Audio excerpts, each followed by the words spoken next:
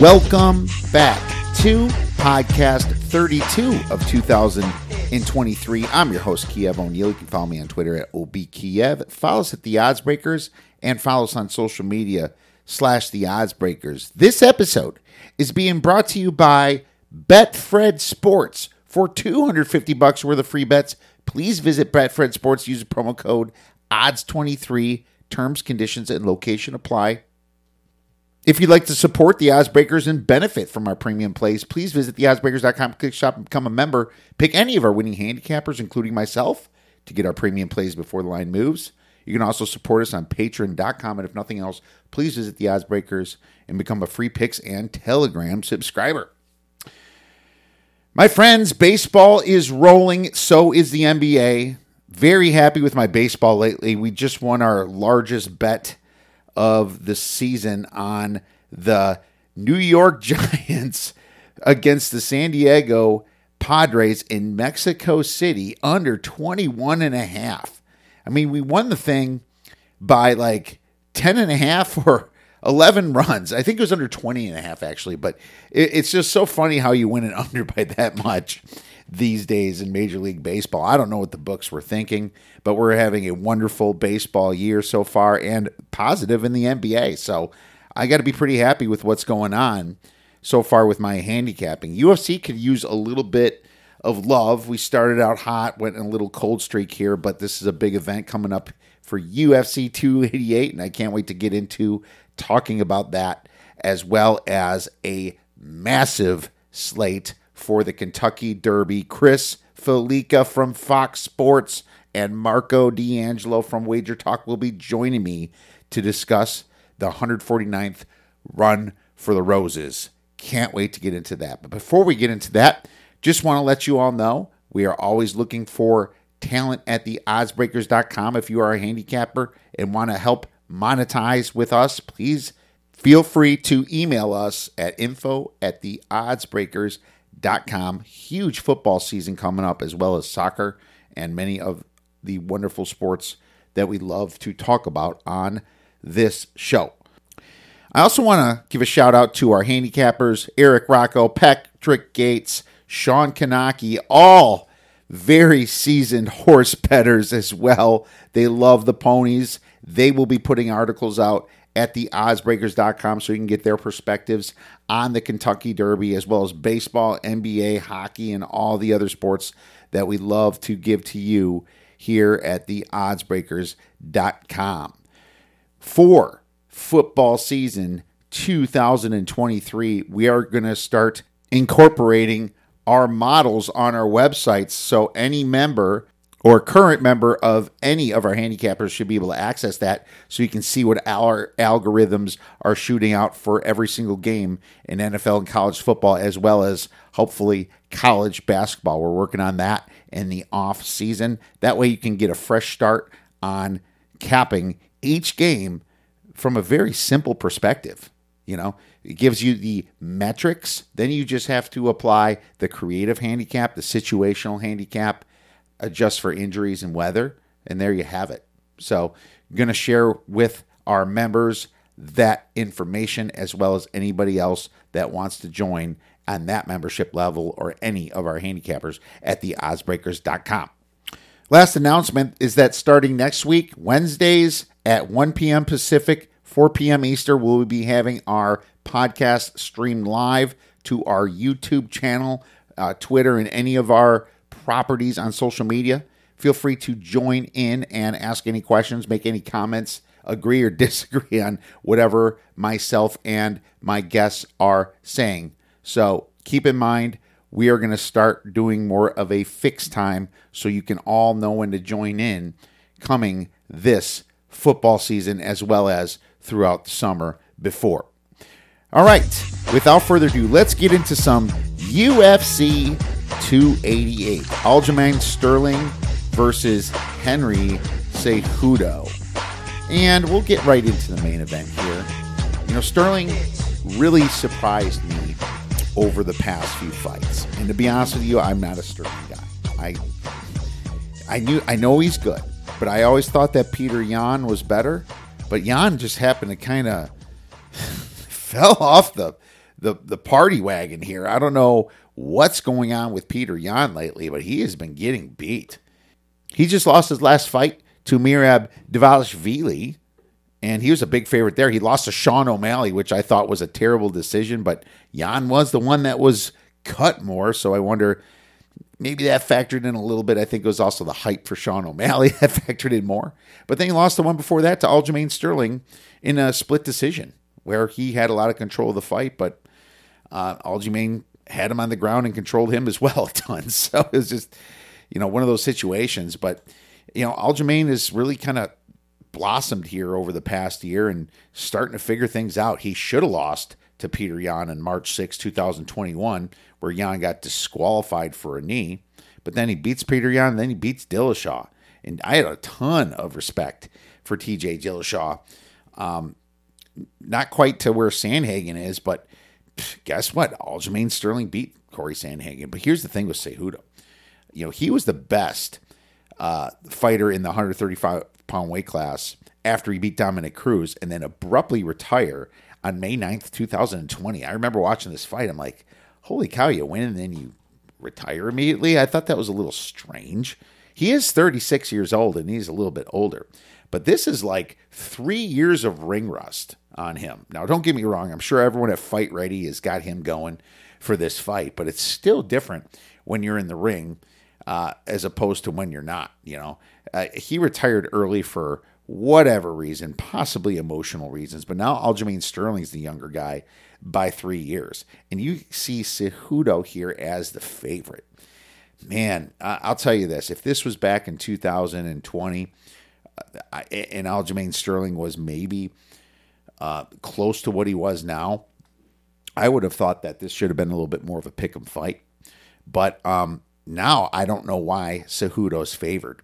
I think he's got a big fan base. Obviously, Fight Ready is an amazing gym, but I mean, Sterling is in his prime right now, it seems. And, it seems like no matter what he does, he finds ways to win. He hasn't lost since Marlon Moraes by a knee in 2017. Now, Cejudo does have some pretty mean punches on him. At least he did before he retired. 8 KOs, 0 submissions, and 8 decisions. But let's face it, he hasn't been fighting for a very long time now. And Sterling's been in the ring many times, getting through some pretty, let's just say, non-taxing victories on his body. Stats-wise, lots of it favors Cejudo, You want to look at Bantam weight, you probably start with the grappling. They're both about 2 takedowns per 15 minutes.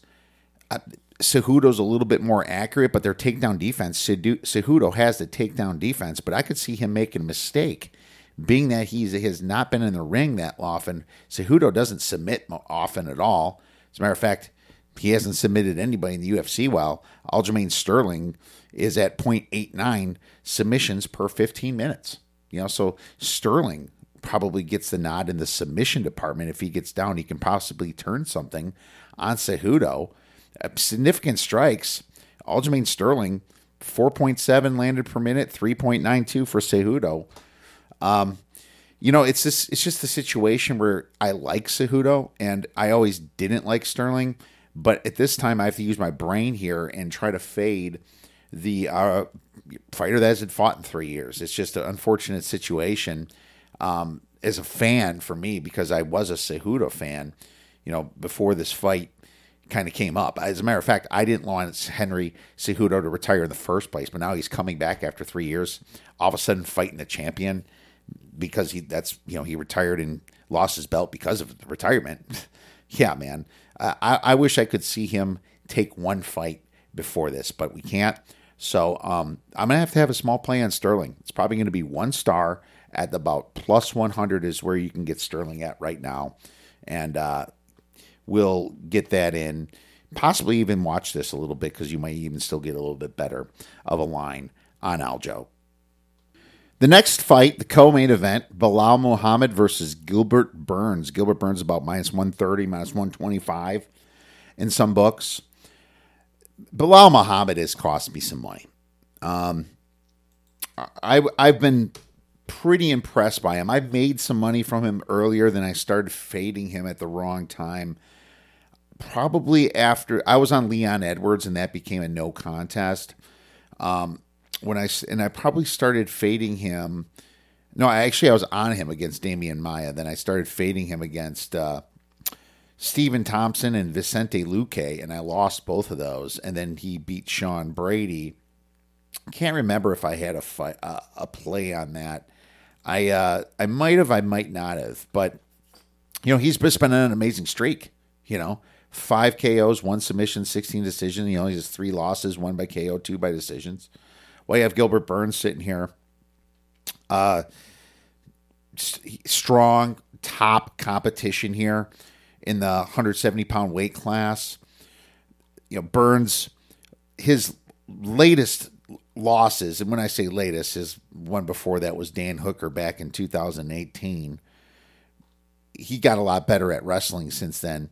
He lost to Kamaru Usman in 2021 and Khamzat Chimaev by decision in 2022. He gave Khamzat everything he can handle. And Khamzat's supposed to be the best guy in this weight class. As a matter of fact, I'm not even sure if he can make weight in this weight class anymore. But then he beats Neil Magny by a triangle, beats Jorge Masvidal by decision. And Masvidal's a good fighter. But, Bilal's coming in. He's kind of looking for a title shot here. I think he will get one again at Leon Edwards, even though I thought he was getting beat. I thought that the Vicente Luque fight was just all Luque just completely blowing it. Luque's been on a little bit of a slide. Sean Brady was pretty good competition, though, being, 15-0 until he lost to Muhammad by a KO. But here's the thing. This is going to be on the ground, okay? Because whenever Burns gets in trouble, he leans on his wrestling, and that's where I think he's kind of better than Bilal Muhammad. Now, the problem is that Bilal Muhammad has some very good takedown defense. He stops 92% of takedowns, so that makes me wonder, how good Gilbert Burns will be if this is forced to be on his feet. Now, there's probably going to be a lot of control at the cage for Burns and maybe even Muhammad here. So, when I'm looking at this fight, Bilal's got a little bit better of the striking. If this goes to decision and Burns can't get his takedowns, I think that it's going to lean towards Bilal Muhammad. But, if Burns can kind of dig in and find an opening, he might be able to get a submission. But Muhammad's got 0 submissions. So that's why you're seeing this fight closely lined here at minus 125. So I've been back and forth on this. At first I leaned Burns, then I leaned Muhammad here. Now I'm kind of just thinking this fight's going to go to decision. Like I said, 18 of Muhammad's 25 fights have went to decision. And I just don't think that Muhammad's got the strength to knock out a guy like Gilbert Burns. And I think that Burns is going to try to keep this thing on the ground as much as he can. And it's just going to be a lot of delays, on this fight. Do you know what I find really interesting about this welterweight class is none of these guys have seemed to fight Colby Covington before. How is that even possible? How come Muhammad hasn't fought Usman or Chimaev yet? I know I'm going off subject a little bit, but it seems a little strange to me. I know that Burns fought Chimaev and Usman, but how did he avoid Colby Covington? So a little strange in this welterweight class. By the way, I used to think the lightweight class was the best with, Charles Oliveira when I was on Charles before he was up top. DP, Justin Gaethje, Benito Dariush is now there. Chandler, and of course, Conor McGregor used to be there. But now I'm starting to think that it's the welterweight with Usman, Covington, Leon Edwards, the champion, Bilal Muhammad, Gilbert Burns, Shavkat Rachmanov. That's where it stops right there. That is just absolute steel up top. But anyways, going back, I just don't see how this fight, being so important, ends inside the distance. It is 5 rounds, and that's why you're getting a better price at minus 125. I see it at minus 130 over 4.5. So I think we're going to do that. We're going to go minus 130 that this thing goes over 4.5. Definitely worth the 5 cents to play this. And this will be my largest free play at 2 stars. Well, I've been with the best, and I beat the best. I've retired more men than Social Security. Next fight in the main card is Jessica Andrade versus Jan Xiaonan. And, man, I am so sick of Jessica Andrade. She is smaller, yet she's extremely strong, 5'1", 6.84 significant strikes. Jan has 5.45. She's technically the better wrestler, but, man, it's just one of those situations where I think she's kind of finally starting to fade a little bit. And not saying Jan has done a great job at her size, losing to Marina Rodriguez in a split decision. Carla Esparza she lost to by punches. And that's fine because Esparza, obviously was the champion for a little bit before she got beat by Zhang. So it's not like she's bad or anything. But Jessica Andrade is just so tiring, yet how do you bet against her? She did lose to Erin Blanchfield, who's probably the biggest up-and-coming lady in the flyweight division. Blanchfield beat Molly McCann, Aldrich, Miranda Maverick. She just like 8 or 9 in a row she's whipped up. But, I mean, the problem with, or at least the problem that I'm having with this one is Jan is actually the older fighter at 33 years old, while Jessica Andrade is 31. So it's like you still get a little bit of youth with Andrade, but Andrade is just a lot smaller, a lot shorter. Man, women's MMA has driven me nuts lately, and I lost my mojo in a little bit. I will be jumping back in. I'm just not so sure if it's this fight. But I really want to bet Jan here in this fight. And I think you're getting a good price on her just based upon the fact that she lost to Rodriguez and Esparza. One was a split decision. One she just got caught. Andrade, more of the grappler style with 8 submissions. She does have 9 KOs. But she's also been KO'd and submitted quite a few times. And there's just a big size difference with Jan sitting here at plus 170. So I'm going to seriously consider her, but I'm just not quite there yet. Going to check a few other places and maybe watch a few more of her fights. The next fight with Movsar Evloev is unfortunately canceled with Bryce Mitchell. So another guy stepped in Diego Lopez. And Lopez is a decent fighter, 21-5. His last 5 is 3-2, but he's fighting an undefeated Movsar Evloev.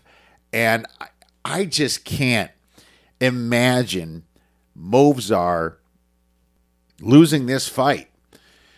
Unfortunately, he's not a finisher. Movsar's last, 1, 2, 3, 4, 5, 6. 6 fights have went to decision. The one before that went into the 5th round. And this is back when he was in the M1 challenge, So it's just like, what do you expect out of this? I expect him to be able to finish Lopez. Lopez has been knocked out twice. He's lost 3 by decision. This is the 145-pound weight class here. But the problem is we don't even have a number on this fight. And if it's minus 300 or higher, how badly do you want to put Movsar in a parlay when he just sits there and fights the whole time, where he could possibly even get caught by, a right or a left or a kick or something by Lopez. It's not like Lopez is bad. I mean, he's 20-5. He's a pretty good fighter. I think Bryce Mitchell's better. My guess is this is going to be minus 350, minus 400. So we'll see what happens when the odds come out on this. But I just expect Movsar to take care of business, being the fighter that he is, and no losses. And but if this price gets crazy out of hand, I mean, you'd probably get like Lopez, who has 7 KOs, 11 submissions, with a dang good price to win this inside the distance. Maybe you just go he wins inside the distance by finish rather than just by like a KO or a TKO or anything like that. You would get a massive price. Anything 10-1 or over is something I could possibly take a stab in. But right now, I think that Movsar should be at least 80% in favor to win this fight, which is really minus 400 if you want to calculate what 80% is. Next fight on the card is Kron Gracie versus Charles Jourdain. And I don't even know why this is a featured fight.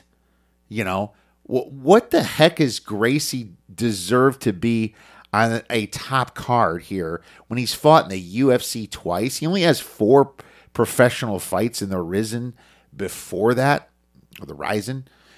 I mean, he lost to Cub Swanson. Okay, Cub freaking Swanson in 2019. He comes back, but geez, was that a long time ago?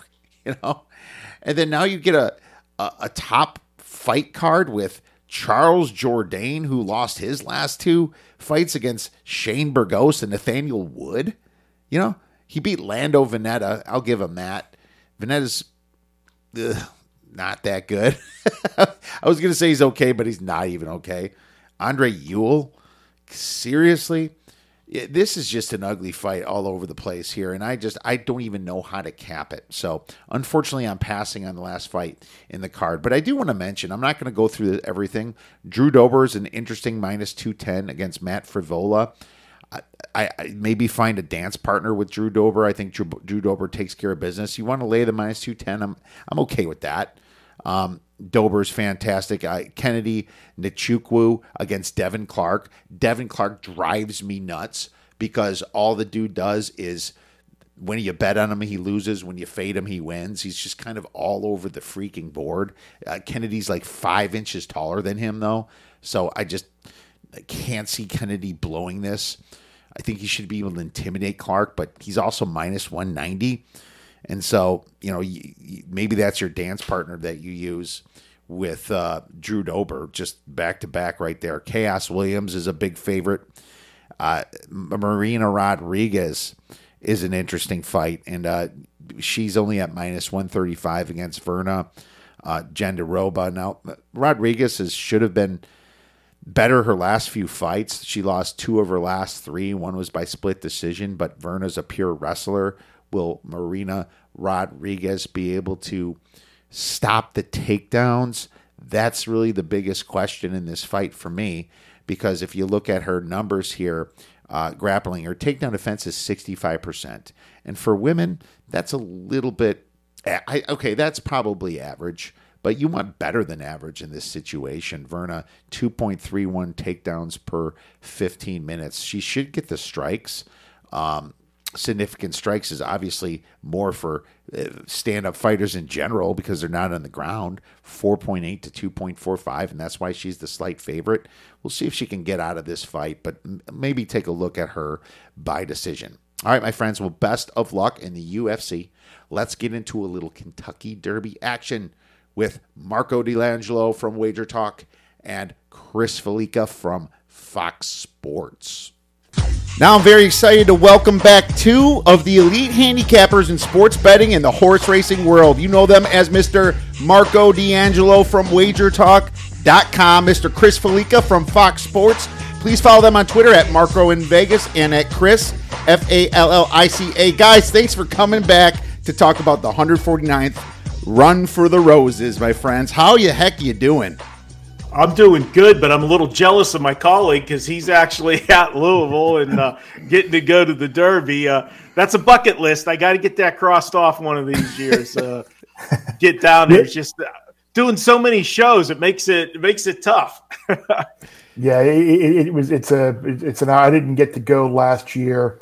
Obviously, 2020 I didn't get to go, so I've missed a couple in the last few years. So I figured it was a great opportunity to get back in what is always a fun weekend to see some friends and hang out with some people and look at what I think is a wide open Kentucky Derby. Well, Chris, I'm sure you're not all that broken apart about missing Rich Strike last year, kind of crawling around the edge and taking first place out of nowhere. Yeah, that I will say this: that result is having an effect on my future betting in the Kentucky Derby, just because of the improbable. Like the horse was, you couldn't have the horse, and you've seen that now in this race where a horse that you really couldn't make a case for won, and I had Epicenter, I had other horses in there, so I'm like, I'm probably going to take a little bit of a step back in terms of this year, in terms of the amount of bankroll I'm actually putting towards the Derby, just in case we continue to get unfathomable, unhavable results. So, yeah, that result did not treat me well last year. That left me very, very bitter. Yeah, Marco, that was right out of left field. It seemed when he kind of came. He costed me too because I think I had number 2 and 3 correct, which would have paired up very nicely. I had the exacta cold with the 2 horses that were coming down the stretch until Rich Strike come. And if you remember, I had a pretty nice future ticket on Epicenter that I thought halfway down the stretch, all I saw was, I forget if it was 31-1 or 33-1, but I saw balloons about to go off of Epicenter across the finish line first. So there wasn't anybody more disappointed than I was. And hats off to Rich Strike for what he did. But remember, guys, we had to have absolute suicide fractions in that race last year for that to set up for the closer. And even with that, he had to zigzag through the entire field. And there were 4 different points in that move that he made that he had to make a split-second decision. And every one of them was right and worked perfect for him, that he never had to check the horse once to get up by a head. Yeah, fun times. Thanks for bringing that back up. Well, I know that Chris might be thinking about his late move on Country House a couple races ago, and that was a nice one for him. That paid him a nice little exacta box from what you told me during that Derby. And it's just kind of interesting. You got a massive field of horses like we always see, and it's the most handicapped race, at least. I know the Breeders' Cup's the big thing with the horse racers, but this is like for the nation and for the world even. This is probably the most handicapped race. So, you get the most number of casual bettors. It's the Kentucky Derby. It's the Run for the Roses. I mean, people who aren't going to bet on another horse race throughout the year are going to bet on the Derby. And getting back to what we were talking about with Rich Strike last year, I wonder if that's going to have an effect on the wagering pool where people are going to bet these hopeless-looking long shots on paper just because it did happen last year, and people are going to hope that lightning strikes twice and they get it the price horse, and that might bring some of the shorter shots, maybe some of the mid prices in the race. You might get a little better price on the favorite Forte or Angel's Empire or someone in that 8, 10, 12-1 range that maybe you anticipated getting. Yeah, maybe. I hope it makes my numbers better, I guess is the best way to say it, right? Maybe that will help a little bit. Mattress Mac's going to come in and probably have some sort of influence, and I'm hoping to not be on the horse he's on, I guess. But exactly. That's going to happen, and if we can get some inside information on what he's going to do, I'd love to know it. But wasn't he just going to bet the favorite? Is that what I thought I heard? That's what he usually does. He's going to bet Forte in this race and run with it. He's a great character guy. I mean, I've got to talk to him on interviews several times, in, obviously he loves horse racing. He's the owner of Run Happy. You can't watch a horse race without seeing a commercial for Run Happy.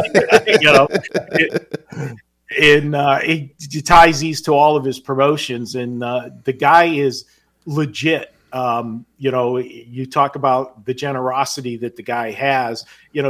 All these bets are just hedges for what he's doing promotionally at his store, but to do it and do it the way he does it, it's amazing. And he's actually a legend in Houston. I do the radio show here in Vegas with TC Martin, and he goes down to Houston a lot because he's friends with Dusty Baker. And every time he's down there, he gets to meet Mattress Mac, and people just come up constantly the whole time at baseball games, whatever, asking him take a picture with them, family members and kids. And he's a celebrity. He's just a cool, it's like you're having your grandfather, you just, he's that kind of guy, warm and fuzzy. Yeah, he really seems like a cool guy. I've been following him for years. Never got to meet him, obviously. You're a lot closer to him than I am. But it's definitely something that we follow as sports bettors because he certainly affects things in these massive games. But before we get into the Kentucky Derby a little bit, now I got the Bear on, I got Marco on, I got to talk a little football, guys. Chris, I don't remember a year where the big four teams, Clemson, Ohio State, Alabama, and Georgia, are all changing out their quarterbacks in the same year. It's like almost like chaos up there up top. I mean, do you have any early thoughts on what it should look like kind of coming in here, and maybe even an early play that you might have made in college football? It's interesting because I was actually kicking around a thought in my head, like, I would expect Michigan to be favored to win the Big Ten just because of the number of returnees that they have. They've beaten Ohio State 2 years in a row. They get Ohio State in Ann Arbor this year. So, I'll be surprised if Michigan weren't the favorite to win the Big Ten, and we'll see if that ultimately pans out this year. But I have made one bet. Obviously, there aren't any win totals or such that I've seen up yet. But I did bet Oklahoma to win the national championship at 70-1. Now, I don't necessarily think Oklahoma is going to win the national championship, but at the same time, if they win the Big 12, they're going to be in the playoff. And the Big 12 is the most high variance league where we've seen TCU go 5-7, make the playoff. We've seen Kansas State go from losing record or right around 500 to have a conference title season. We've seen Iowa State go to the conference title game. We've seen a lot of teams in this league who happen to maybe lose a couple of close games here and there. The following year, the trend reverses itself, and they wind up winning those games. If you look at Oklahoma, you got Dylan Gabriel back. Those young running backs that they like so much played in that bowl game against Florida State last year, and they nearly won that game against a Seminole team that most people think are a top 6, 8, 10 team this year. So that they're all back. Jeff Levy, the offensive coordinator, is back. They did well in the portal. And if you look at the schedule, they don't play Texas Tech and they don't play Kansas State, two teams that have traditionally given Oklahoma trouble. And that's a great thing for the Sooners to miss those two teams.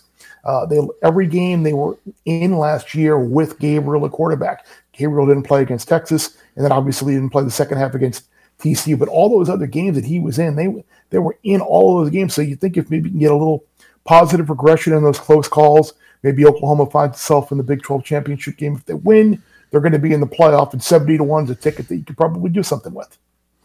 Yeah, well, I didn't think of Oklahoma. I did look at Oklahoma and Michigan, knowing that they do bring their quarterbacks back, and I was kind of thinking Michigan is the favorite. But I just with the newer head coach, I just didn't think of it. But 71 is a really nice price for a team that should be winning the Big 12 this year. So I totally get that, and you can hedge that when you make the playoffs, and probably an opportunity to even bet later as lines start coming out here in the summer, that you can just get them to the playoffs too. So love it, Chris. That's a great play. Marco, did you? I know you're knee deep in the NBA and hockey and everything else, baseball. I mean, is it a little early to ask you about college football?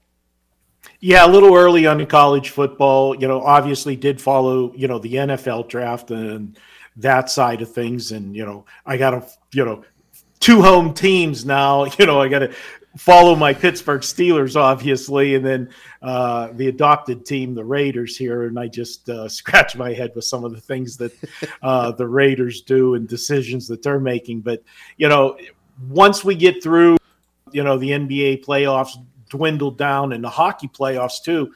I mean, we're in the middle of, the Golden Knights run, and what a series this is going to be. If last night was any indication, with the Knights in Edmonton, it's going to be a fun series to watch. And I can tell you, I will not be betting any unders in that series. that is not one that you're going to see a 2-1. I don't think that you could see a 2-1 game in that one. All right, well, mark that down, guys. Well, let's pivot to the NFL a little bit then. Marco, now that the Mitch Trubisky experiment went precisely as we expected last year on this show, I mean, at least Kenny Pickett looks a little bit, possibly like a real NFL quarterback, let's just say. What are your thoughts on the Steelers' chances here in the AFC North, which seems a little bundled up? It is. Obviously, you got Baltimore, got their house in order with getting Lamar Jackson signed. You've got Cincinnati that we know's got, Joe Burrow, probably the best quarterback, in the division. Cleveland, I'm not going to say anything with Cleveland because, for every year it seems like the last 5 years you hear, this is the year. I'm still waiting for it. It hasn't happened with Cleveland. But as far as my Steelers go, they should be better. What they addressed in the offseason here with some acquisitions is, strengthen up the offensive line a little bit. They're going to make a more concerted effort as far as the running game goes. Najee Harris they're going to ride him, which that's what you want to do when you've got a young quarterback. And the thing about, Kenny Pickett, he's got plenty of detractors. There's no question about that. There's just something about him that you can't describe, that moxie, that if you watch the last 2 games of the season last year with them and the come from behind win against the Raiders, on the 50th anniversary of the Immaculate Reception horrible. I mean, it was frigid that night in Pittsburgh, and then do it again the next game. That's gaining confidence of his teammates. And I think that they're ready to take the next step. But the problem is they're still 2 or 3 steps behind Cincinnati and Baltimore at the moment, in my opinion. Well, you know what they did right was draft a bunch of Badgers coming into the 2023 season. At least 2 of them were there, Marco. So I like how you guys do concentrate on some of the guys that, might not have a big name coming in, but could, definitely make some noise. And the Steelers, man, I am never going to bet a win total under 8 on the Steelers, just the way that there always seems to be there at number 9. So I love that. And let me give you a quick little wink about the Badgers. If you look at their schedule this year, they avoid Michigan State, they avoid Michigan, they avoid Penn State, and they do get Ohio State at home.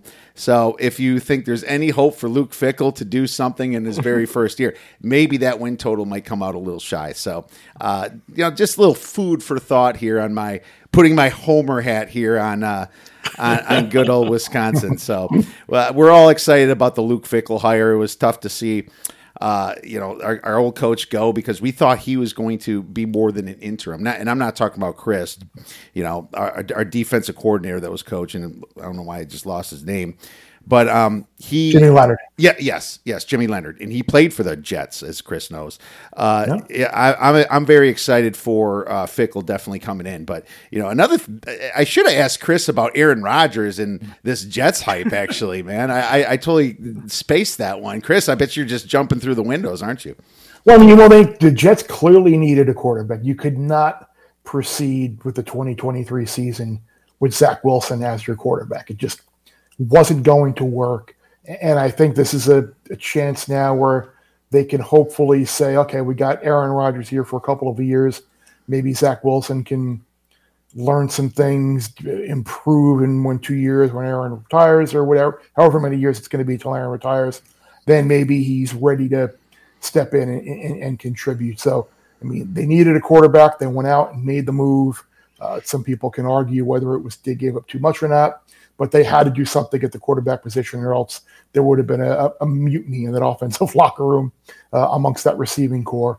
The problem that I have this year with the Jets is, are they going to get a similar type of defensive performance like they did last year with that unit? I mean, they wasted a really good defense last year, and we'll see if they can perform at that level again. But they've surrounded Aaron Rodgers now with some of his familiar targets from Green Bay and a couple of offensive linemen. So we'll see. The pieces are in place for them to hopefully make a playoff run this year. And there's no excuses this year now that you have Rodgers. But here's the thing: I like the Jets and how they stand in this division, just upon the fact that I think Buffalo didn't have a great draft and they lost their best linebacker, and they kind of seem a little bit more vulnerable these days. And Miami, what are you doing? Tua is one hit away from being done in this league, and your backup is Mike White or the dude or the guy from Skylar Thompson from Kansas State. I mean, there is no answer there. So I'll tell you right now, I bet Miami's win total under 9.5, and that was a no-brainer for me. I think that I can just see many ways that one gets home. So there's my little NFL deal for you. Marcos, you had something to say? Yeah, speaking of getting home, just got watching. If you saw me looking away, my horse was just racing at the Meadows. Just win up in class at 5-1. So I'm stoked right now. Didn't expect her to win today. Whoa, she won! Excellent. Awesome! Congrats! Excellent. That's fantastic, Marco. Excellent. She went first over, and that's not her style. She was 3 deep in the turn. So yeah, it's been a good week for me. I tell you guys. Wow, she just won recently too. Yeah, she won Sin City Lori. That's why she was. Sin City Lori was yesterday. Today was Southwind. Oh, okay. Just win the 9th race at 5-1, and unfortunately, I had a token bet because I always have a token bet on my horses, but I didn't have the big ticket on it because I didn't expect it today. So my trainer's been doing a hell of a job. Kudos to him, and he's a old school guy. He's one of the few trainers that still races on hay and sunshine. Well, Chris, I didn't get any tips from Marco on this. Did you, by chance? Not at all. Some confidence there. Yeah. Looking at my phone here, I'm not seeing any missed messages or anything. Jeez, Marco, come on, man. We all need a little bankroll for the weekend.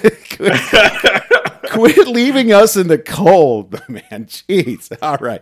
Well, let's get into a little Kentucky Derby, and just maybe I might be watching with Marco because I'm flying up there tomorrow, my friend, and I know you'll be sitting at your usual spot at the South Point, which is a very fun place to check things out. Unfortunately, I'm not in charge here, being that I'm flying with the wife and for a 40th birthday party of some of our friends, but I'm going to see what I can do and try to sell it to them and see if I'm able to join you over there at the South Point, or even I'll be happy to watch it, to be honest with you. But I'm excited for the Derby, and I'll be texting you up there either way. And I'm curious about the weather coming into the Derby. Chris, do you have any? I saw rain in the morning. Is that still kind of the same, what we're looking at? It seems like it's changed 3 times in the last week. It was supposed to be beautiful last week, and then it looked like early in the week it was going to be rain Oaks night and evening and afternoon, and then rain in the morning on Derby Day. And now I see basically this kind of cloudy and a very, very slim chance of any shower. So it looks like we're going to have a fast and firm situation, which is great for all the handicappers and the jockeys and the trainers and the horses themselves. It means we're going to have hopefully a fair track, and everybody will have will not have the excuse of I didn't like the slop, I didn't like the off going, didn't like the given the turf. If indeed the forecast doesn't change here in the next 24 hours or so. No excuses. We don't like that. All right. Well, we're going to have to win then this year, my friends. And Marco, why don't you give us a brief refresher on parimutuel betting and how it pertains to this race itself for any new listeners to the Oddsbreakers? Well, pari-mutuel betting, unlike sports betting, you're not betting against the casino. You're betting pari-mutuel against everybody else in the country that's betting the Kentucky Derby. And obviously, all the money goes into the different pools, win, place, and show, exacta, trifectas, all of those. And what happens is the winning tickets, the number of winning tickets are divided by the total money in the pool. So minus the track getting their cut, you're competing against everybody else. And as Chris said when we started the show, this is the Super Bowl. The Kentucky Derby is an event. People want to bet it. They want to be a part of it, but they don't know jack, you know what about horse racing, but they're going to bet this race because they want to be a part of the party. And that puts dead money into the pool. So, and I tell people all the time, the easiest way to explain this is if you get the two favorites run first and second, maybe on a normal race card, you might be lucky for that exacta to come back $10.80, $12. But that same exacta with those odds in the Kentucky Derby will come back double that because of the dead money in the pool. So that's why we get some of these outlandish prices. And if you do get one of those long shots that run on a ticket, the average bettors generally are not going to have them, and you're going to get balloons as a payoff. A couple years ago, we made the big score, and I didn't even have the winning horse. Wasn't my key. The horse that ran second was my key because I was using a long shot, looking at Lucky, and he, came storming for second at a big number, and he was in all my tickets. So we took out $390 investment that day. We brought back $9,000 with trifectas and exactas. So it was fun for me that way. But this is why smart bettors, advantage players love these big Triple Crown races, because you do get a lot of dead money. And if we get a winner in the Derby and the Preakness, then the Belmont, you get even more value because you have people coming to see a possible Triple Crown winner. You get people want to buy, token tickets on the horse going for the Triple Crown, $2 tickets just to have them as sports memorabilia if the horse does win. So fun times, and I love this time of the year. So unlike Chris, when he opened up and said maybe he's going to pull his bankroll back in the Derby, I think because this one's wide open, I might have to go to the secondary wallet too. And we go a little deeper. We got 2 wallets and a rubber band, so we're going to definitely tap 2 of the 3 money outlets in the pockets. Yeah, well, Chris meant he's going from 7 figures to 6. That's all. So I'm sure he'll be fine.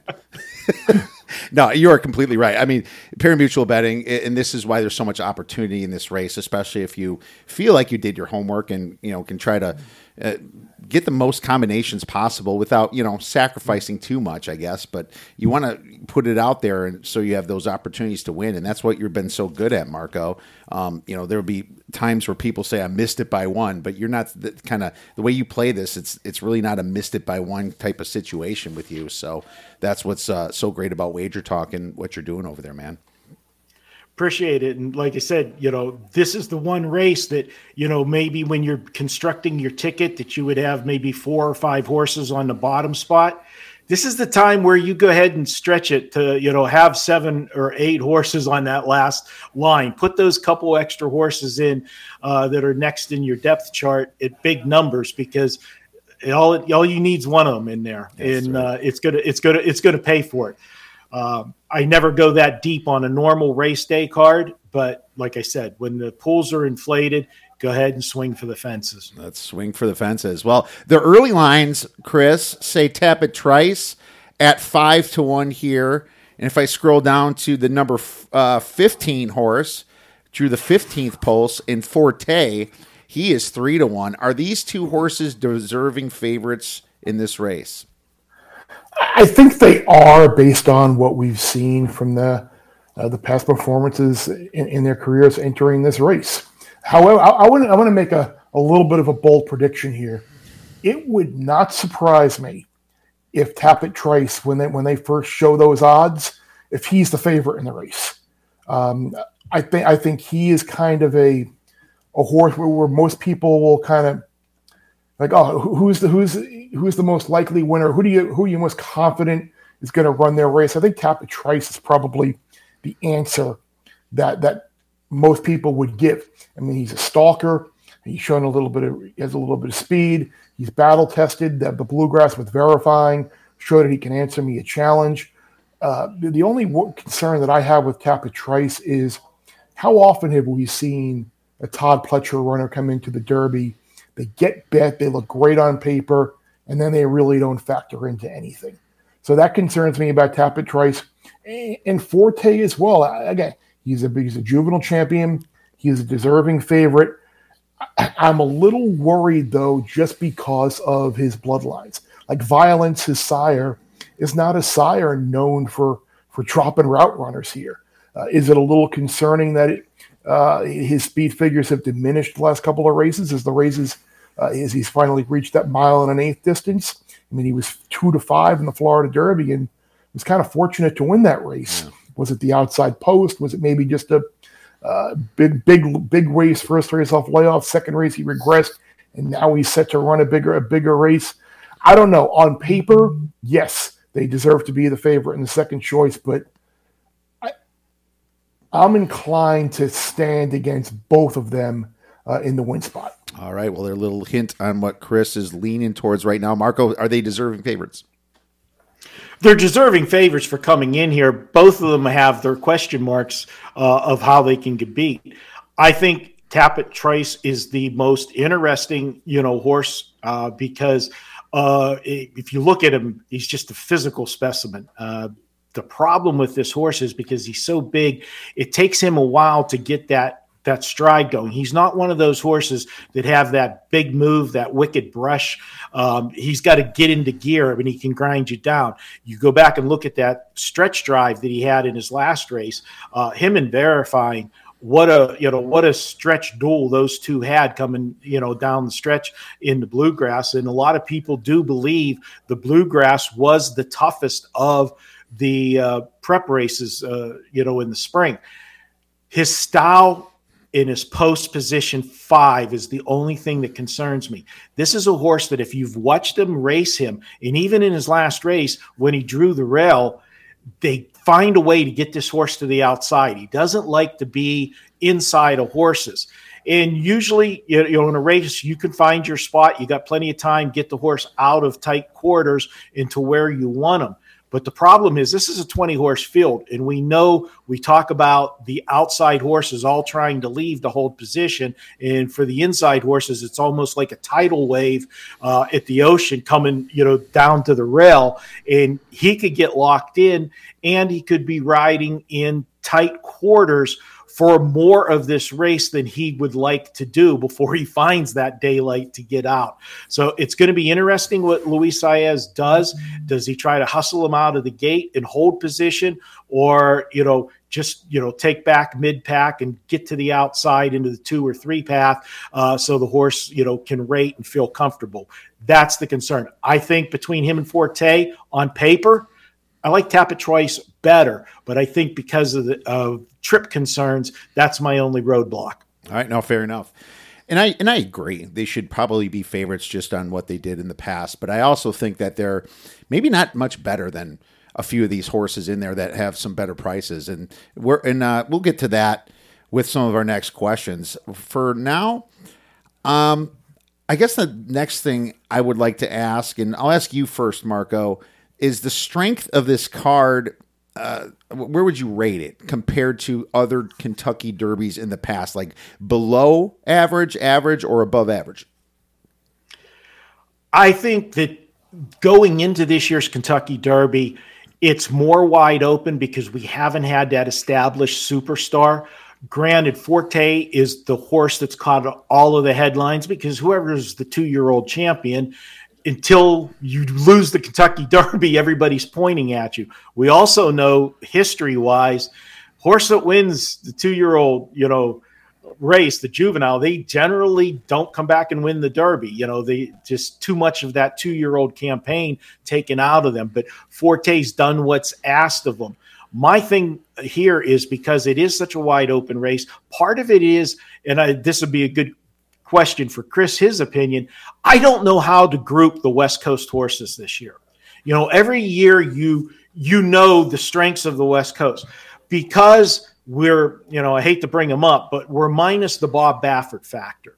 And I think the West Coast horses, there's been no buzz to any of them. So when you're trying to compare races, it's like, was that a good crop out West, or was the West really mediocre this year? And is that a subset because we didn't have all cameras following Bob Baffert everywhere? That's my concern on the strength of this race. But we're going to have some horses when we talk about some long shots and stuff that if you like a certain horse, you got to like this other horse too, because of the last race and what they did. And, I'll go to it right now. If you like Forte, how can you not have Mage on your ticket?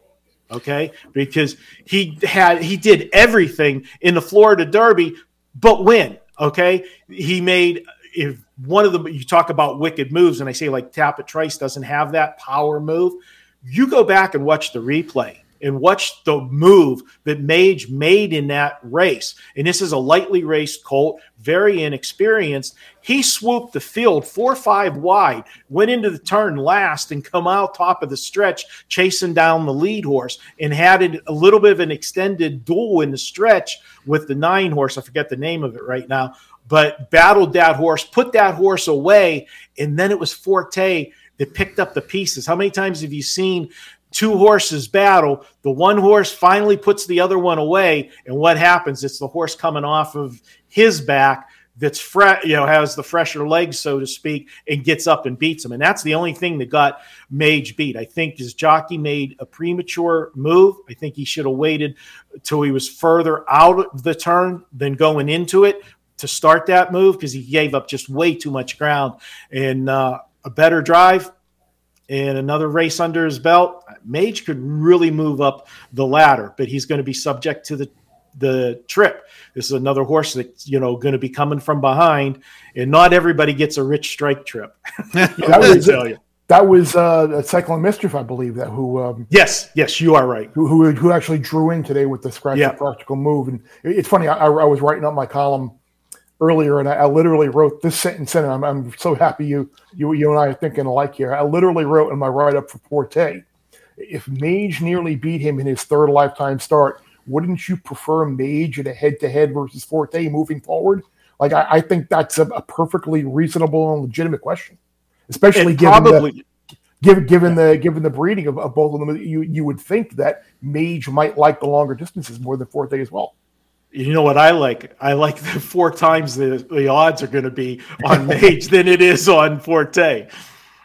Yeah, and getting back to what you were saying about the West Coast horses, I think you have a lot to do. The Baffert thing has a lot to do with it. And you only have 2 West Coast horses in the race now with the scratch and practical move. One is Reincarnate, who I don't think really factors into the race. I think he has to be on the lead, and when he hasn't made the lead, he hasn't shown an ability to pass. I mean, he's been beaten by Angel of Empire at Oaklawn. Confidence Game is finished in front of him. I think he's got the look of the throwout. However, the other West Coast horse in here, the number 9 horse Skinner, is someone who I am very interested in. In the Santa Anita Derby, it was his second career start versus winners, and he ran a huge race and nearly got up and beat Practical Move in that race. It's clear that they thought highly of him early on in the second career race at Del Mar. He ran in the Del Mar Futurity as a maiden. It's clear he's improved dramatically from 2 to 3, and maybe there's more improvement to be had. He's a little bit more of a deep closer, like we were just talking about, and that puts you at the mercy of pace and traffic. But I thought that Santa Anita Derby was really, really good. He's going to be prominent on my tickets, and I think of all the horses in the field, I have the least concern about him being able to get a mile and a quarter. And he's 20-1 in the morning line, and I think he figures big time. Interesting. Yeah, and I was going to ask you, what was the reason for the scratch and practical move? I didn't. I'm sure he either spiked the fever or did something in the training. Yeah. Okay. So Cyclone Mischief is taking its place, and I bet you a lot of people, especially a lot of people that don't like Bob Baffert so much, aren't too sad about this scratch right here. And to be honest with you, I put him as a very serious contender, here in this race. And so now we're looking down to Skinner, right? And he's also a Yak-Teen horse / Baffert. Now, if the name Baffert was on, or sorry, he's Sheriff's, right? So he's not a Baffert horse. But if the name Baffert wasn't on Practical Move, he would have been maybe 5 or 6 to 1. I thought with Yak-Teen's name there, it moves to 10 to 1. Is that fair to say, Marco? It is, but I actually think that this horse was Yak-Teen's. I don't think Baffert had this one. Okay. The other horse that Yak-Teen has in here was Baffert's horse at the beginning for sure. Okay. And so how many more we have one more from Yak-Teen in here. Well, on his name anyway. Which one is that? That's Reincarnate. Okay, Number 7 horse. Okay, the 7 horse. Okay. And under Reincarnate, I had nothing on him. So that's interesting. Okay, well, there you go. That kind of actually fills into my next question too. My thought on the actual strength, I think it's above average, but not top heavy. I think like we were talking before the show started, we can make a case for 8 horses. So you got some above average power, but no California Chromes, no Justifies. Right? Nothing there that, it brings it down to 2 to 1 or something like that on some of these big horses. So I guess that's my opinion. Is that fair to say it's slightly above average, Chris? The field? Yeah. It's funny.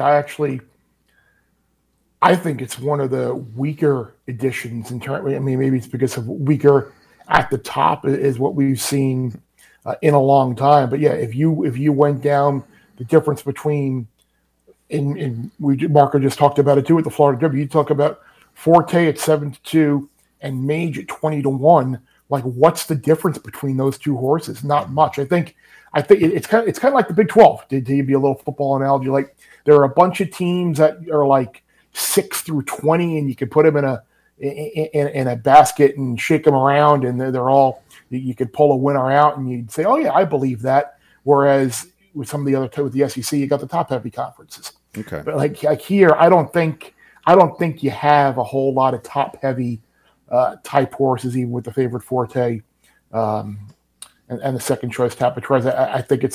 I think from a betting standpoint and a balanced field standpoint, in the depth of who can win, it's good. But I don't think we're looking at any potential Triple Crown winner or superstar in this field. Oh, that's a good analogy with the Big 12, and congrats on your TCU to win the Big 12 at like 16 or 20 to 1. Well, they didn't win the Big 12. They got to the conference. Oh, right. They didn't win it. Oh, but you're able to hedge out of it. That's what. Yeah, we were able to. Yeah, yeah. The ticket that we had, we were able to do it. Why are we always in this position? We're always hedging out of our plays, Chris. Yeah, see Buffalo versus Ball State, right? Oh, I don't want to see it. Don't even remind me. Don't remind me of that. Oh, we're only 2 guys in the world on Buffalo, except for people that live there. All right, let's move on. So, Marco, looking at this race, what do you think are the horses that are going to lead? Who's going to be the pace setters? Are we going to get suicide fractions in this one again? I don't think you're going to see suicide fractions, obviously, because of what happened last year. And because one of the horses that I think is going to be on the lead is the Japanese horse. And I know there's 2 Japanese horses in here, but there's only one that I feel has a shot, and that's Derma Sotogake. Yeah, Sotogake. He's 10 to 1 on the morning line. If you go back and watch the UAE Derby, and I know every year people talk, here comes the horse from Japan, same old result, 0 for 18 in the Derby. We all know that stat. But you go back and watch that race, and they put the horse on the lead, which was different than the style they had been racing with him before. This horse just absolutely swelled up on the front end. And when you watch the replay, what I want you to watch is not the horse, but watch the jockey's hands. He never moved his hands until deep stretch. The horse was already drawn off on his own, but he just showed him the whip twice just to get his attention. And the horse accelerated with another gear and opened up another length. If he brings anything like that to the Derby, and we know all of the traveling and how hard it is on these horses, he's going to leave out of post 17. And I can guarantee you, they have shown the jockey on this horse the replay from last year's Kentucky Derby probably 100 times. Don't get in a suicide fractions.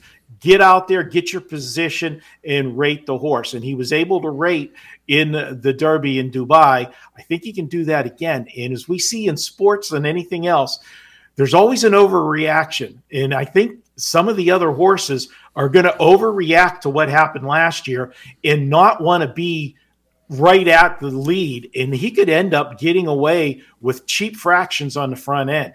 And if they go slow, we've seen what's happened in the Derby, in the last few years, Authentic for one of them. You let a horse alone on the lead, they can end up winning this Derby because they put up too much ground between them and those stalkers and late closers and have something left in the tank. So for the first time, I really do think a Japanese horse has a strong possibility of making noise in this. And by making noise, not setting suicide fractions, still being there at the top of the stretch.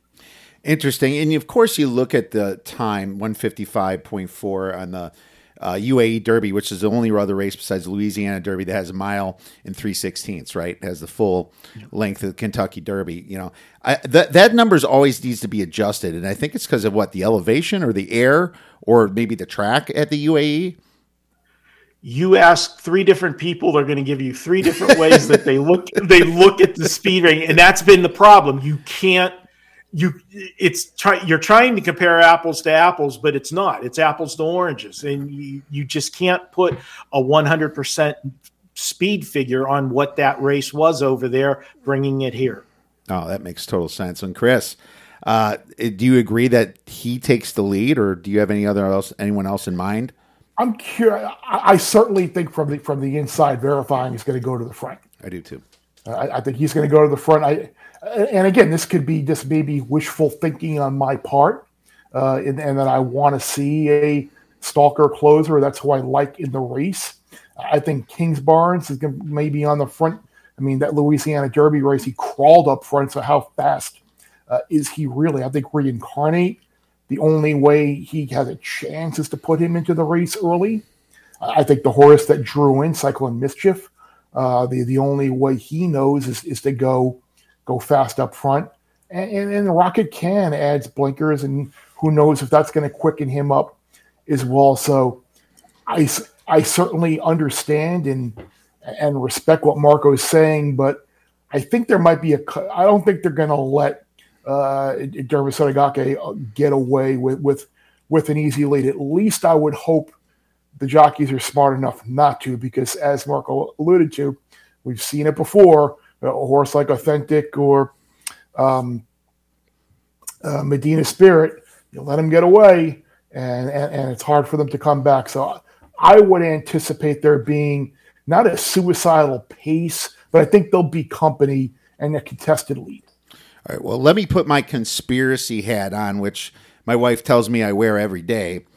I think that Verifying is going to want to take the lead for a couple reasons. Number one, he's close to the rail, right? So he wants to get the heck out of there, or at least get up front, much better than going in the back. And I think maybe Brad Cox with him sets up the number 14 horse, Angel of Empire, right? Kind of coming up to make that close here at the end. Now, I don't know if the fraction is going to be that out of whack, and it's a great question. It's $1 million question. But I don't know, Marco. It just feels like he's got two horses here. He can set up his number 14 one that really looked good in the Arkansas Derby. Now, he didn't get the good buyers. He got 94 for that. Rather, some of these horses are at 100, 101. But I guess that's my conspiracy theory, Marco. There's no question that Verifying has to leave from post 2. I had Verifying high on my list prior to the post draw. I don't like the post draw of 2 at all with this horse. We all know how bad it is to draw the 1 hole. This is a horse that's going to need to be near the front. That's what he likes to do. Yeah, you could say he's going to break out of the gate and go there, but how much is he going to have to use to go there and get there? Because there's so much speed from the outside that he's going to have to contend with. In the horse, if you want to do conspiracy theory, the 12 horse is the horse that will be used by the Brad Cox barn if they're going to use a rabbit. They'll send that horse, who I think has zero chance of winning this race, but he can set up Angel of Empire, with the fast fractions. That's the one I would put the conspiracy theory on. I actually like Verifying, but when my takeaway when the post positions came out, if there was one horse other than the post position one that got hurt the most for their racing style, it was Verifying, because I'm concerned he's going to get pinned at the rail or he's going to use too much to get in that top 3 spots going into that first turn. Yeah, Jason's Road is a total vanity entry. I mean, and it was what I can see that being the ownership group can be like, hey, we had the lead in the Derby at one point, and they can be happy. But I want to throw a little conspiracy back at you, Kiev.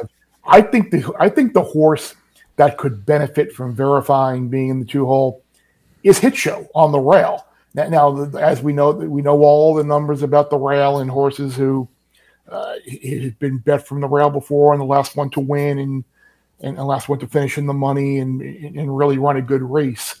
Like, if this horse wouldn't have drawn the rail, like, I would have think Hit Show had a big shot in this race. His numbers are improving. He was probably the best in the wood when he got beat by Lord Miles. He's been favored in every race in his career.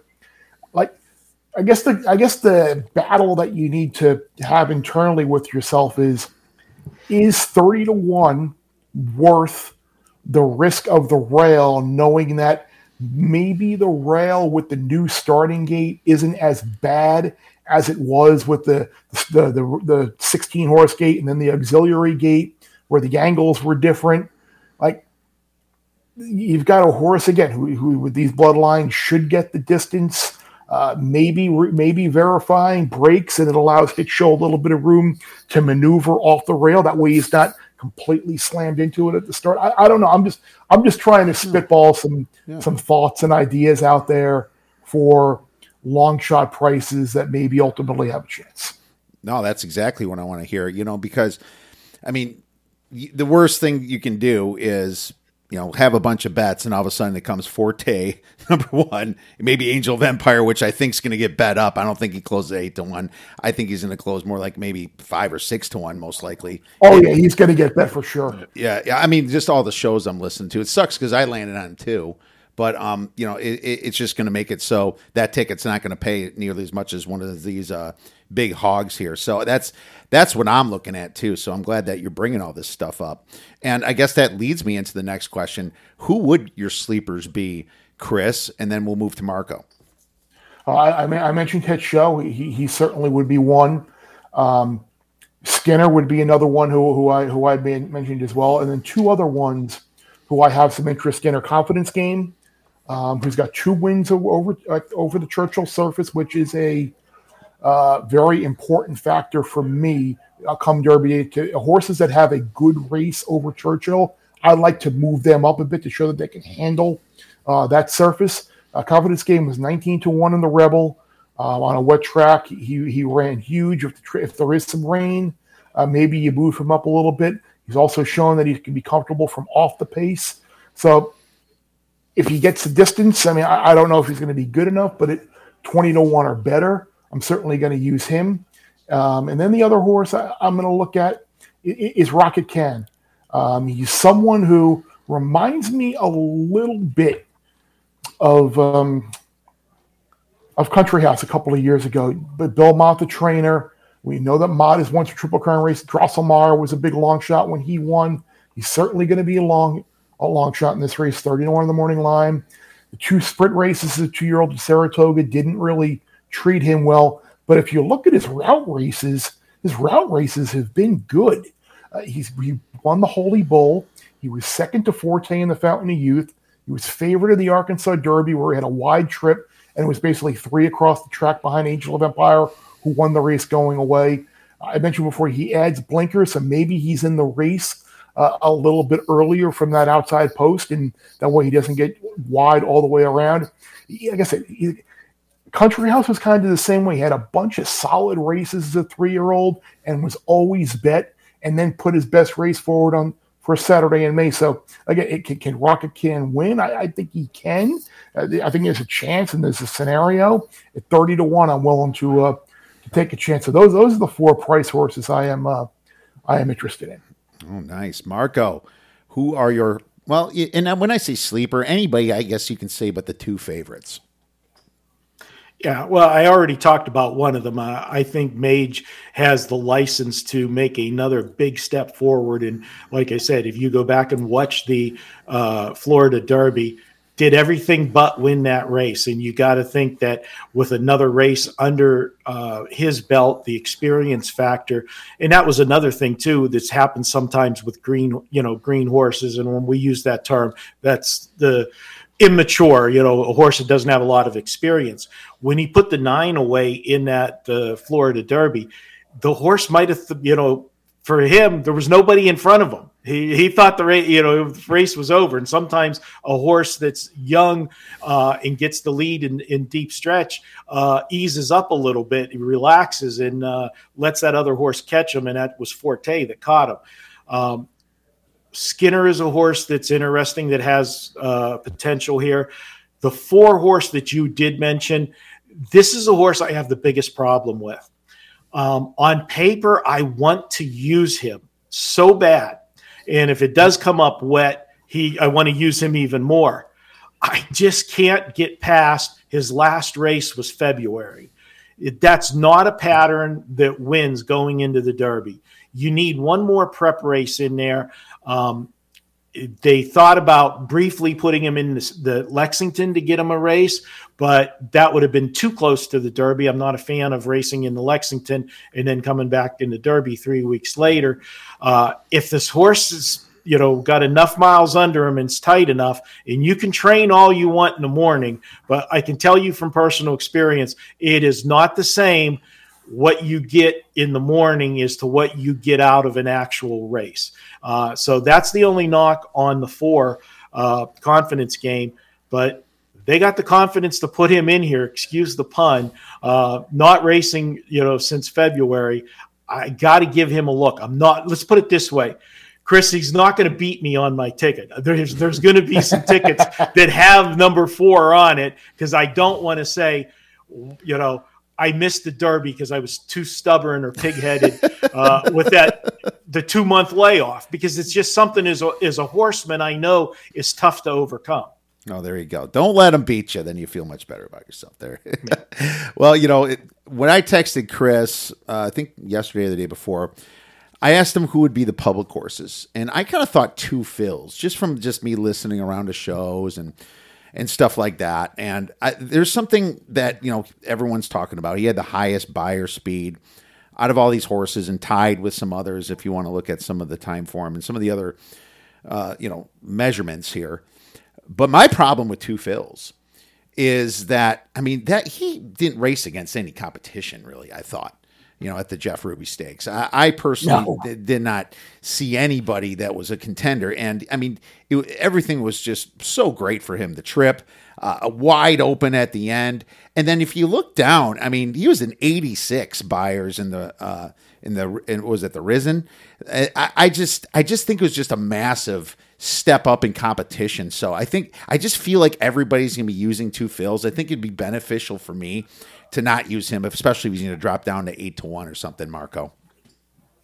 Yeah, 2 Phils is an interesting horse. My concern is I don't like him to win, but I do think he has a legit shot of running on the ticket. And it's mainly, I don't want to knock the trainer and jockey, but, when you're new to the Derby, okay, it is just tough. In the Derby, you've got to make so many decisions jockey-wise, split-second decisions, and I just don't know if this is too big of a stage for these connections this first time. That's my concern there. Now I know, and I'm curious to see what Chris says. I'm hearing a lot of buzz from people in Louisville and watching 2 Phils in the morning, and he's looked incredible on the track and all of that. What are you hearing being down there? Oh, same thing. He's someone who is garnering a lot of attention. I'm just concerned just about what you were talking about. Now we can say the same thing last year with those connections winning the Derby, like or Larry Ravelli and Jareth Ludbury going to team up and win the Derby.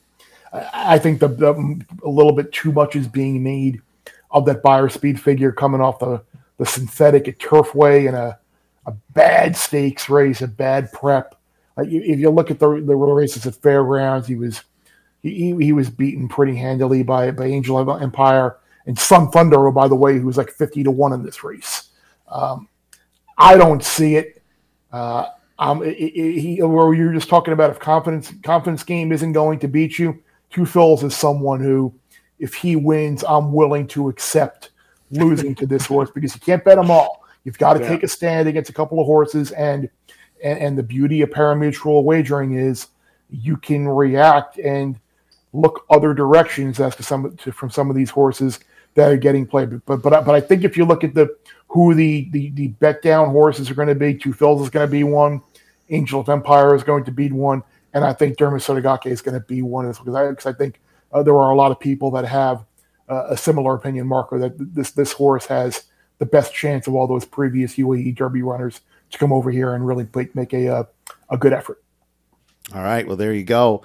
I asked you guys the sleepers. Now I just kind of want to ask who you guys are going to have kind of as your favorites to win this thing. You know, you can name two or three without giving up too much information, of course, Marco. Who do you think is going to win this race? Who's some of the main horses you're going to use, and how are you going to play this Derby?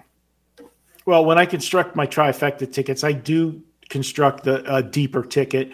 I'll start off with 3 or 4 key horses on that first line, and then drop them down to the second line as well, and then add a horse, and then I'll go pretty deep on the third line. And like I said, you can afford to do that in the Derby because of the potential payouts if you get one of those longer shots anywhere on the ticket. But the 4 horses that I think have the best chance of winning this race, and those will be the horses that I'll be keying in exactas and tries. Angel of Empire is the horse that I like. I think this horse is peaking at the right time. You'll love the connections. How can you not? They're winning every big race there is. And you look at his last race, and this is another one of those horses where I talk about you want to see one of those moves where you just sit back and go, whoa, what did I just see? And Angel of Empire has that. Forte, you got to put them on your ticket. You can't leave them off. If there's going to be a horse that's going to be overbet, I think Forte won't get overbet in this race because I think there's a lot of opinions here. But if he wins the Derby, he's going to be the overwhelming favorite in the Preakness. There'll be no value, and he'll probably get the Preakness because the pattern we've seen the last few years is the horse that wins the Derby, everybody's, the contenders skip the Preakness looking to ambush people in the Belmont. And that's why I think we're getting so many opportunities for Triple Crown horses, because we get the repeat on the Preakness because the Preakness field has not been as strong. So Forte on a ticket, Tapit Trice, we talked about it. I think physical, specimen of a horse. I think he's the most intriguing horse from a method of just looking at him and what he does on the track. And my long shot, as I said, he's 15-1, but I don't think he's going to go off 15-1. I think a lot of people are going to subscribe to the theory that I do. If you like Forte, how in the hell do you not like Mage at 15-1? Okay, you're getting 5x the odds on the morning line that these two horses were separated by a head. Come on. It's plus EV. It's one of those ones where, it's like it's 1 a.m. and I'm walking out of the South Point and they got $6.99 steak and eggs. I'm really not that hungry, but it's $6.99. I got to have steak and eggs. Yeah. It's almost like you're committed at that point. It's like, price too good. Well, Chris, well, you named 3 of the favorites, and I'll give you I'm glad that you went to Mage here. So, they're deserving favorites according to Marco here. So I don't disagree. Those are definitely going to be some heavily bet horses, but I think some of the love spread around to some of these other horses will, keep Forte's price up a little bit for us. Chris, who are yours? I said, obviously, coming in, how we talked about how there really isn't a big difference between the horse who would be the favorite on the morning line and some of these horses that are 20-1, and that's how I'm going to stick to betting the race. I think my two key horses in the race are going to be the number 9 horse Skinner and the number 18 horse Rocket Ken. They will. I'm going to key them with a bunch of other horses in exactas and trifectas and hope for the right outcome. It would not surprise me to see one of those two horses win. And the horse that, as I go back through the PPs, as I'm skimming up and down here as we talk about and bring certain things up, boy, does Verifying look good on paper. Mm-hmm. He ran too good to lose in the Bluegrass. He looked like a winner, and then Tapatrice ultimately just got by him. But if that pace scenario doesn't evolve, I mean, Marco was talking about it early as well. Like if the suicidal fractions and someone does get away, and we know Verifying has to send from down, like, boy, at 15-1, that's someone I'd want on my ticket. But the two horses I am certainly going to use as my prominent horses are Skinner and Rocket Ken. All right, no, fair enough.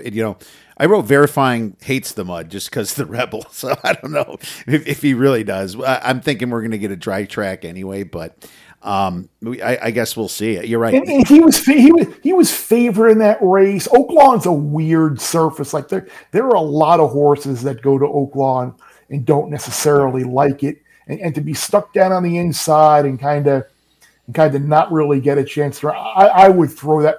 That's the thing. I would throw that race. I would throw that race out, and I would throw the. I'm thinking about someone. I'm sorry. Someone else. Someone sent me a text right now. Breaking news. As we're doing this, that Safi Joseph runner is out of the race now as well. Which one? Lord Miles, number 19. Okay. And the other Japanese horse, Mandarin Hero, is just drawn in. So. Okay. Readjust your handicapping as is. And Mandarin Hero, he is another Japanese horse that ran lights out at Santa Anita and nearly got to practical move in the Santa Anita Derby when he and Skinner were charging late. So he's another horse now that will be a little bit more of a stalker, and you move Cyclone Mischief in. All those horses on the outside now. That now move one more place in him.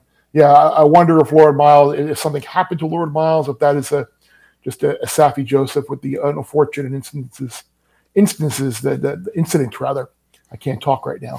That he had this week with a couple of the horses breaking down. If that's related or not. Hopefully nothing serious is wrong with the horse. But Lord Miles, who won the Wood at 50-something-1, will not be running. Oh, interesting. Okay, yeah, I was crossing him off anyway. He was a scratch horse, Lord Miles, for me. I don't know if he was for you, but I'm just going to. He was a pitch. He was a pitch, yeah. So here's some of my pitches. I had Continuar.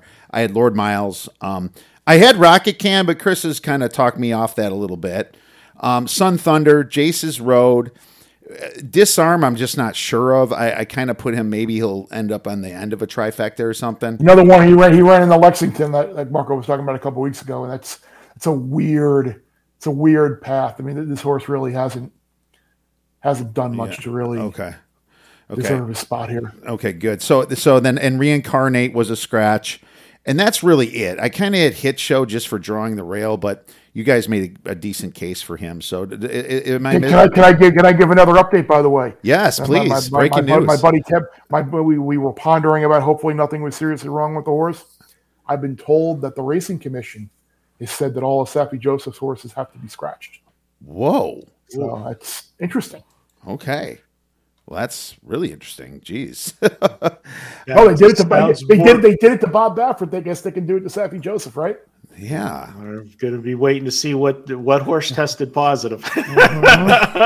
Lord Miles. Safi Joseph, this is, I hate to say it, but, we talked about obviously what happened with Bob Baffert, but if you've watched Safi Joseph over the years, just a tip for your listeners, dominates Gulfstream Park. Okay. doesn't seem to have the same winning percentage when he's at any other track other than Gulfstream. Okay.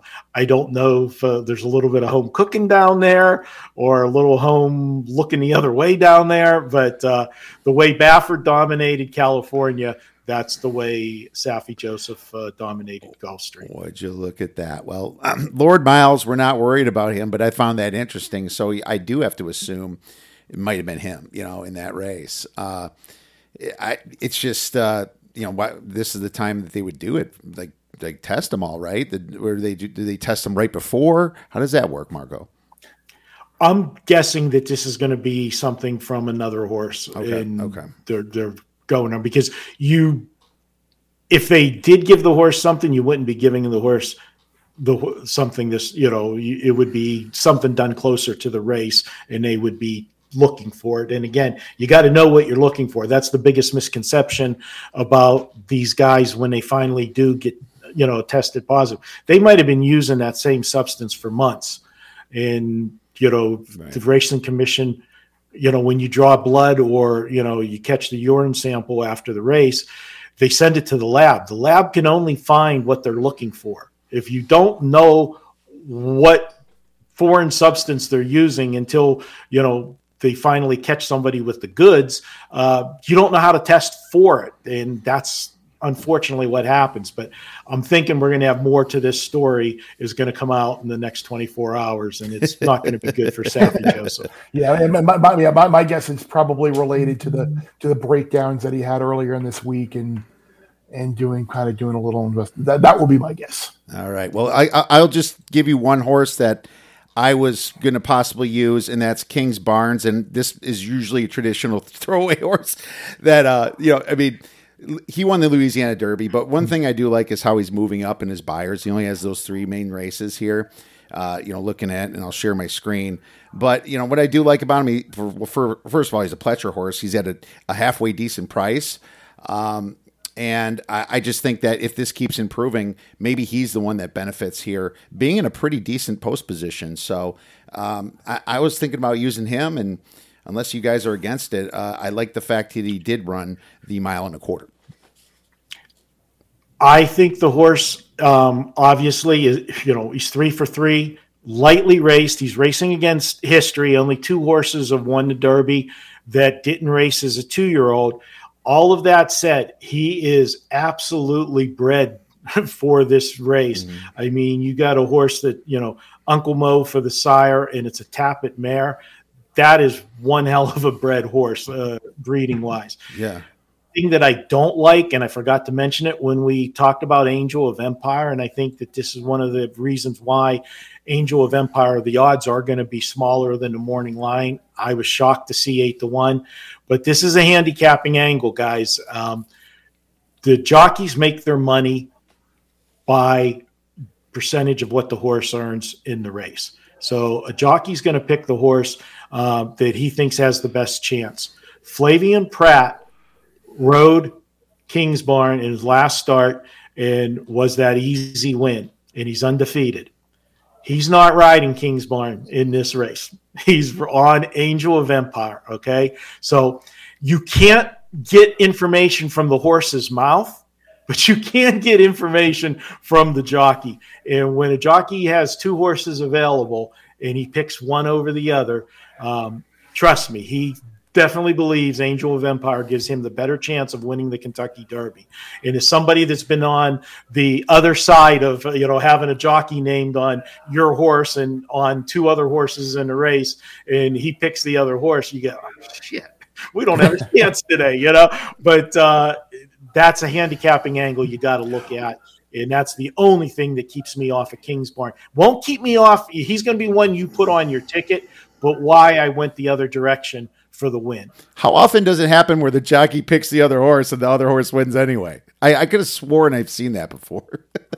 Oh, it happens, and it happened to me with one of my horses 2 weeks ago. I won the race, and obviously I'm ecstatic, but the part of the race that was the best is the horse that we went by right at the wire. The odds-on favorite was the jockey that was supposed to drive my horse. Hey, how you doing? See you, buddy. You effed up, buddy. Eat my dust. That is hilarious. No, that is awesome. Yeah, I just looked at the pedigree and everything, and Ortiz is not exactly, anybody new here to the Derby. So I figure he should be able to be a pretty good jockey for this horse. So it's just like Chris said in the beginning, like you guys, like both of you said, this is a race where you can make a lot of cases, and it's going to be a heck of a lot of fun. So thank you guys so much for breaking everything down here. And Marco, where could our listeners and viewers get your great information and how you're going to build your card for this weekend? Yeah, guys, we've been on a run with sports. It's been an incredible 2023 for us. So what I've done, if you head over to Wager Talk, you can look at Saturday. I've got my Kentucky Derby plus all sports access package. You'll get all of the plays in the hockey playoffs, NBA playoffs, in Major League Baseball. I'll put all my plays in there and my Kentucky Derby, exactly how I'm playing the race. So all you got to do is, take your phone to the window and copy off right there. You've seen it, Kiev. I've sent you the over the years. What I tell the clients to do. It's you can't screw it up, and you'll be playing the race exactly like me. So head over to Wager Talk to check that out, and hopefully we can do what we did a couple of years ago with bring back an $8,000 try and a $300 and some exactas. Those are fun days. Yes, they are. Those are certainly fun days. And Chris, over at Fox Sports, is that where we can find your column this weekend on the Derby? Yeah. Well, I will have a Derby picks column up there at some point tomorrow, early, maybe even later tonight. We'll see. We'll also have some USFL picks up there. We've been picking the USFL games for Fox and done pretty well so far. Hopefully that streak will continue. But yeah, there'll be Derby picks, Derby column, and all that stuff will be up there on Fox Sports. And we'll see if I can tweet out maybe some thoughts as well throughout tomorrow, or throughout Friday and Saturday. Some of the undercard races. I really haven't had an opportunity to look at the undercard races yet, but I'm thinking that there will be a potential to build some pick fours and pick fives throughout the day as well. All right. Well, we're stoked for it. Make sure you guys check out Marco at Wager Talk, Chris over at Fox Sports. Thanks a lot, guys. We'll be texting. My friends, thank you so much for listening to this podcast. If you have any questions for the odds breakers, for any of our handicappers, feel free to email us at info@theoddsbreakers.com. I hope you win all your bets this weekend. Enjoy all the games. Enjoy the Kentucky Derby. And go get some winners.